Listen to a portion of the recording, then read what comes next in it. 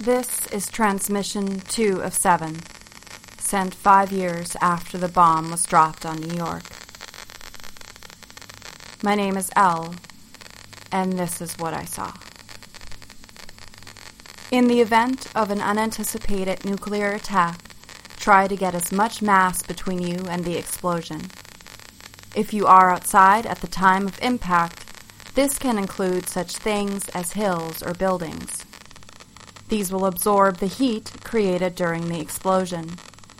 If possible, seek shelter in a basement, as being underground can reduce radiation exposure by a factor of 10. And remember, your response has to be immediate, no matter what you do. Page 15 of the Atomic Survival Guide.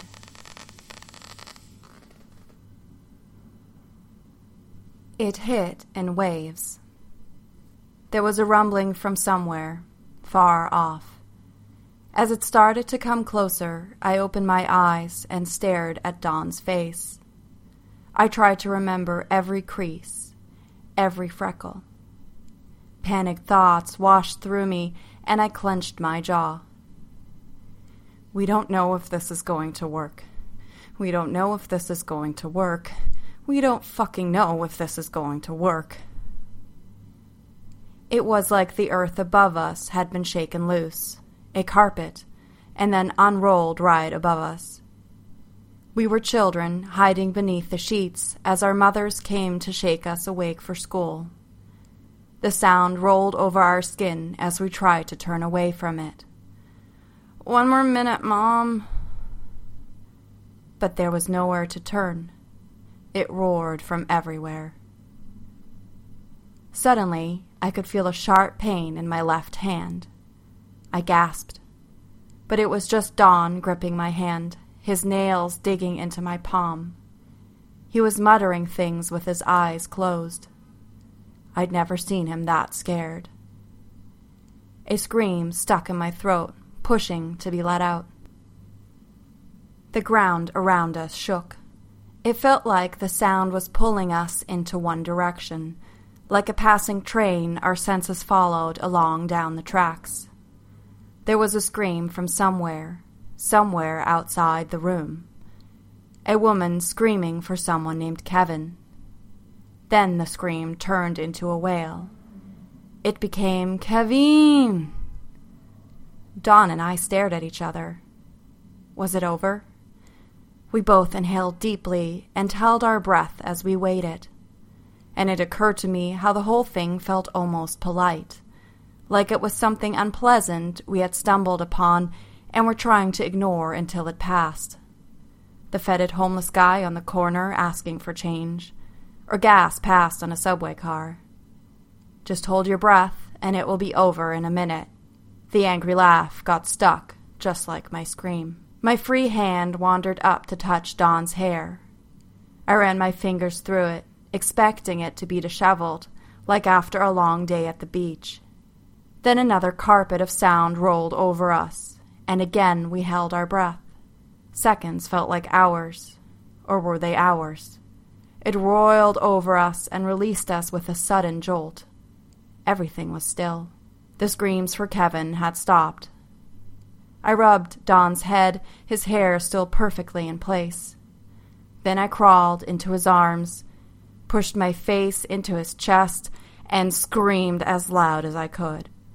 Nothing about this was sexy like it was in the movies. It felt like death had breezed through us, and even though we were alive, we felt cold in its wake. Cold and foreign in our own bodies. Once I pulled myself together, we set up the bunker. Considering the amenities of most public fallout shelters, we were living above the grade. There was a main room, as well as 2 side rooms where my mouse colonies were housed. Thanks to the mice, our little bunker was the perfect place to be during a nuclear catastrophe. The mice I used for my experiments didn't have an immune system. In order for them to survive, everything had to be sterilized. Their water was sterile, the air was filtered, and face masks were on hand. Our room alone had enough clean water to last us a year. And since the air in the facility was filtered in-house and then recycled, no contamination from the outside could seep in. The face masks would come in handy once we left. We rationed the food I had brought into 14 neat piles of crackers, bags of nuts, and dried fruit.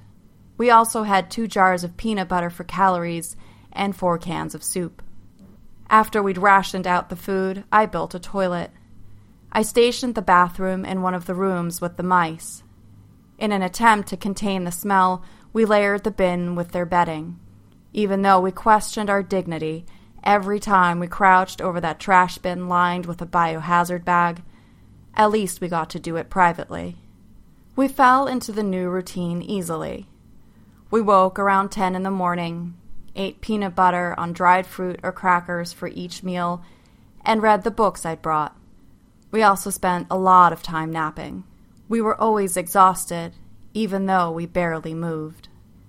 On the few occasions we had the energy, we made love on the thin blankets, the concrete hitting my spine. But the short moments of reprieve couldn't stunt the hollow feeling that had started to grow as the days wore on. We both dreaded and longed for the day we would leave the bunker. 2 weeks is the recommended time to stay in a fallout shelter. 2 weeks of food was all that I'd brought. Since 2 sound waves had rolled over us, I guessed it had been a surface hit. A surface hit meant there would be nuclear fallout falling from the sky. Dust and dirt kicked up during the explosion, scooped up and made airborne, glowing with radiation from the blast. The radioactive dirt would drop back down somewhere, but we had no way to predict where that might be. If we were lucky, it would travel out over the ocean and sink. If we weren't, it would settle right above our heads, waiting for us. Even though I was exhausted all day long, once I settled in for the night, a restlessness took hold of me. I found myself staring at the ceiling, or more often than not at dawn. Some nights I thanked God that we had survived. During the moments he looked peaceful, blinded by sleep to what was happening. But most of the night, as I watched his cheeks twitch, tortured by the nightmares he wouldn't remember in the morning, I cursed the choices we'd made. I pretended that we were somewhere else, anywhere else, someplace far away in a big, pillowy king-size bed. If only we had moved to some flyover state, then we'd be watching this disaster from a safe distance. Somewhere in this faraway place, where I'd be sitting in a big house, in a big, beautiful kitchen, at one of those island things. Big kitchens have islands, and in my fantasy, a large flat screen hung from a wall above the doorway. I'd bake cookies and watch the news. When I was done, we would be able to talk about how crazy it all was, and then we'd go outside into our well-kept yard, and we wouldn't have to think about what would happen once we ran out of food. Don never lay awake at night. Instead, he grunted helplessly in his sleep, his arms and legs twitching as he fended off invisible demons. I tried to comfort him. I'd get in close, slide my hands along his arms and pull him in. It would stop the twitching, but only for a moment. "I love you," he'd mumble as I pulled him in, then a few seconds of peaceful sleep. "I love you too," I'd say, and let my lips sink into his stubble that was turning to beard. Then I would kiss him, but he was always too drunk with sleep to reciprocate, and the twitching would return. Some nights, as I held him, I wondered where I'd be if I had never met him. I wondered if we would be there. The night we had met, everyone had acted like someone had figured out the formula for abandon and plopped it in our drinks. It had been on a friend's party bus during our early years at grad school. I had just broken up with a boyfriend of 7 years and had moved to New York to shake him. The ex had been a fun enough guy, but for some reason I had stopped loving him sometime around the age of 23. It was no one's fault, but I should have taken less than 5 years to admit it. Even then, it felt like a failure. I had tried to make it work. Like a triangle-shaped peg, I'd shoved myself into a square hole until one day I just broke. I accepted the offer in New York, told him he didn't have to come with me, and fled. Maybe it was my fault.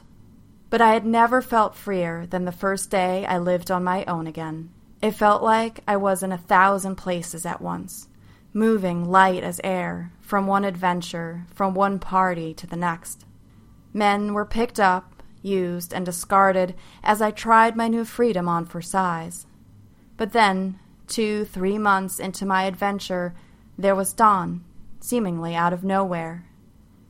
Innocence painted all over his skin, while underneath lay a confusion to figure out who he was, wanted to be. His confusion made him as adventurous as me. Girls had been kissing boys, and boys had been kissing boys, and everyone had been kissing anyone who got too close. Faces, nameless as I tried to remember them in the darkness of the bunker. We had all been so young amidst that blur of hands and lips and hopeful touching. When I saw Don sitting across from me on the party bus, leaned up against his leather seat with a beer in his hand and smiling wearily at me like he was daring me to do something, I had felt an overwhelming urge to kiss him. And so I had kissed him. Don started to twitch more violently under the thin blanket, and I pulled him tighter as he jerked up a knee. "Shh, you're safe. We're safe. Don't kick. There's no one else here." It didn't help. He kept on kicking. Lying awake at night with nothing but time, I tried to remember things that made me happy. The time we tried to save that bird that had flown against a window even though we knew it was too late. The time we saw a famous actor from a city bus and plastered up against the window trying to get a better look, and ended up taking a picture of a street sign causing no one to believe us. Or when we had rowed boats in Central Park with me at the rudders and him yelling, "Faster, woman, faster!" and us dissolving into laughter. My lonely giggle in the dark, cold room felt like it was coming from someone else. The giggle's echo subsided, and the dead silence settled in again. Then, from the door, about 10 feet away from where we lay, I heard a faint rustling. I held my breath. Once in a while, I could hear an animal moaning at night, but it was not holding back, and from far away. Never had I heard hushed tones right outside the door. The movements outside seemed skittish, but not quite mouse-like. Had one of the larger animals gotten free and was now roaming the halls? I got out from under the blanket, rubbed my aching back, and made my way across the blue-gray concrete. Since I hadn't taken them off in over a week, my boots felt like a part of me, and I moved silently. As I got closer to the door, the sound stopped. I crouched down, straining to hear. With my head cocked to one side, I could make out strange slapping sounds drifting off into the distance. It sounded like wet flip-flops hitting the concrete, the hands or feet of some primate perhaps. But by the time I stood back up, it felt like a dream. While I was up, I went to the bathroom, where dozens of mice stared at me as I pushed out what felt like a stick of gravel. Days of nothing but dried fruit and nuts had dehydrated us no matter how much water we drank. I stared back at them, watched as one gnawed at a food pellet, then defecated immediately. "We're not so different, you and me," I told the tiny white creature and dumped some of the bedding into the bin. I was starting to feel more animal than human with every passing day, with every day that our departure from the bunker drew closer and closer. Dr. Hubert says I'm a hack when it comes to growing vegetables, and he's right. I used to try growing things in our apartment, and without fail, everything died. Eventually, I went to the flower shop around the corner and demanded their most low-maintenance plant. Just sun and some water every 2 weeks, the guy at the store assured me, and handed me a succulent. It was beautiful, with purple and dark green leaves. I went home and proudly displayed the exotic-looking plant on the sill of the living room window, where it promptly started dying just 3 weeks after entering into my care. The leaves took on a strange red color and started to die off. First, the bottom leaves wilted, and then it spread to the top, where the remaining green leaves, once dark and beautiful, had turned light green and had begun stretching upward, like they were trying to get away from me. But I'm trying to be better now. I take great care of my garden. It's different when you're forgetting to water the soil can affect your meals. The soil may be slightly irradiated, but I can't bear to go without fresh vegetables during the summer months. After living off canned food for more than a year, I watched Dr. Hubert harvest fire-red peppers and giant cucumbers, and I begged him to take me under his green thumb. That's where I found him one afternoon, just out of the blue, hunched over his potatoes.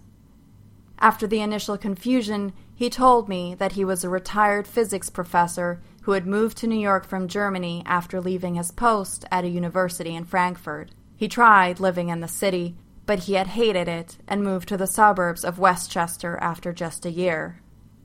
When I told him that I had actually gone to school here at Einstein, he got very excited and cried, "That's fantastisch!"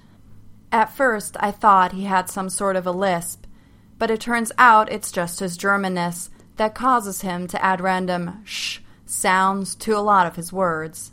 The same day I found him in the vegetable garden, he took me to where he had started to assemble his makeshift physics lab.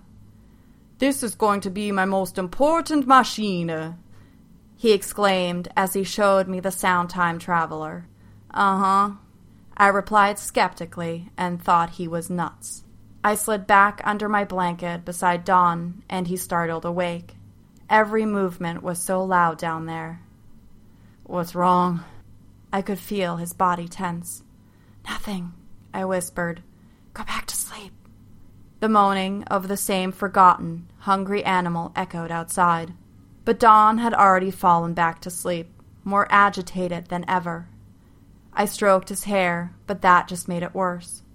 Tossing and turning, he started talking to me, describing the nightmares inside his head. "I think he needs to be tapped and have the CBC and CMP, right?" Even though it sounded like gibberish to me, one thing became clear. When Don went to sleep at night, he wasn't with me, there in the bunker. He was somewhere else. He flung out his arm, almost punched me in the shoulder. Was he giving me whatever a tap was? I leaned into his chest, even though the cheap blankets between us made me sweat. "She didn't die, did she?" His head moved to face me, and for a second I thought he was awake. "You're the attending, right?" "I am." I stroked his hair. "And she's fine." Then I told him that she had been discharged yesterday, whoever she was. Don slept peacefully for the first time. No more kicking, no more punching, and I realized he hadn't been fighting against some invisible monster or demon. He had been fighting for the patients he had left upstairs when I had made him go underground with me. I had already forgotten about them, the people Don had tried to bring to safety, the reason he had been so late to our rendezvous point. But Don hadn't forgotten. He had left them upstairs to fend for themselves, and now they'd come all the way down there to haunt him. The next morning we opened a new sleeve of crackers, a treat in bunker world, and slathered them in peanut butter. We had grown so used to covering everything we ate in peanut butter that I couldn't remember what food tasted like without it. I asked Don how he was feeling. "Okay," he muttered, but his eyes said weary, strung out. I'd asked him once, years ago, what he'd do if anything like this were to happen, a nuclear disaster specifically. We had been lying in bed reading, and he told me that he'd want to die. "Why live?" He hadn't looked up from his book, but his eyebrows had knotted together, forming a V. "Life would be over the way we know it. Have you never seen The Day After?" The Day After is a movie that depicts not the usual, sexy, glorified versions of the end of days, but the realistic version of those movies. After the bomb drops and everyone is dying of radiation poisoning, society simply falls apart.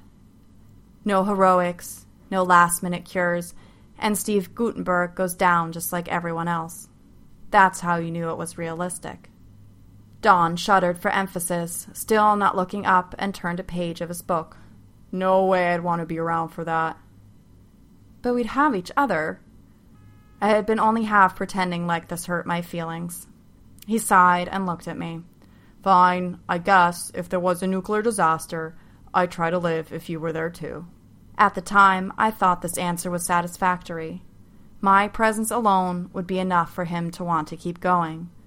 But as we sat there, solemnly chewing our crackers and peanut butter, it seemed that everything I thought to bring up as conversation was pointless. We knew exactly what we'd eat that day and where. There probably was no movie playing nearby, no new exhibit at the Met. The only things to talk about were things we tiptoed around like world-class ballerinas. It dawned on me that maybe dragging Don underground with me had been selfish. Maybe it would have been better for him to stay upstairs with his patients. I pushed this thought out of my mind and attempted conversation. Bits of news and podcast facts I'd heard before their download ceased. But Don just smiled and rubbed my shoulder to let me know that he knew I was trying, but that I didn't have to. Later that day, when we grew bored of reading our books, we made love. Rough, anguished, almost tearful, boots on. Always with the fucking boots on. As we gathered around our rations, I was almost relieved to see that they were dwindling. Only 5 more days left, and we were going back up. Whatever awaited us, I was ready to break through the boredom that had somehow started to feel as unbearable as the unknown. That night, I held Don as he thrashed in his sleep, kept thrashing no matter how many times I told him they'd been saved. All of them had been saved and gone home to their families. In response, he just gave me another tap. The next morning, just after I had popped a cashew into my mouth, it started. A heavy banging against the door.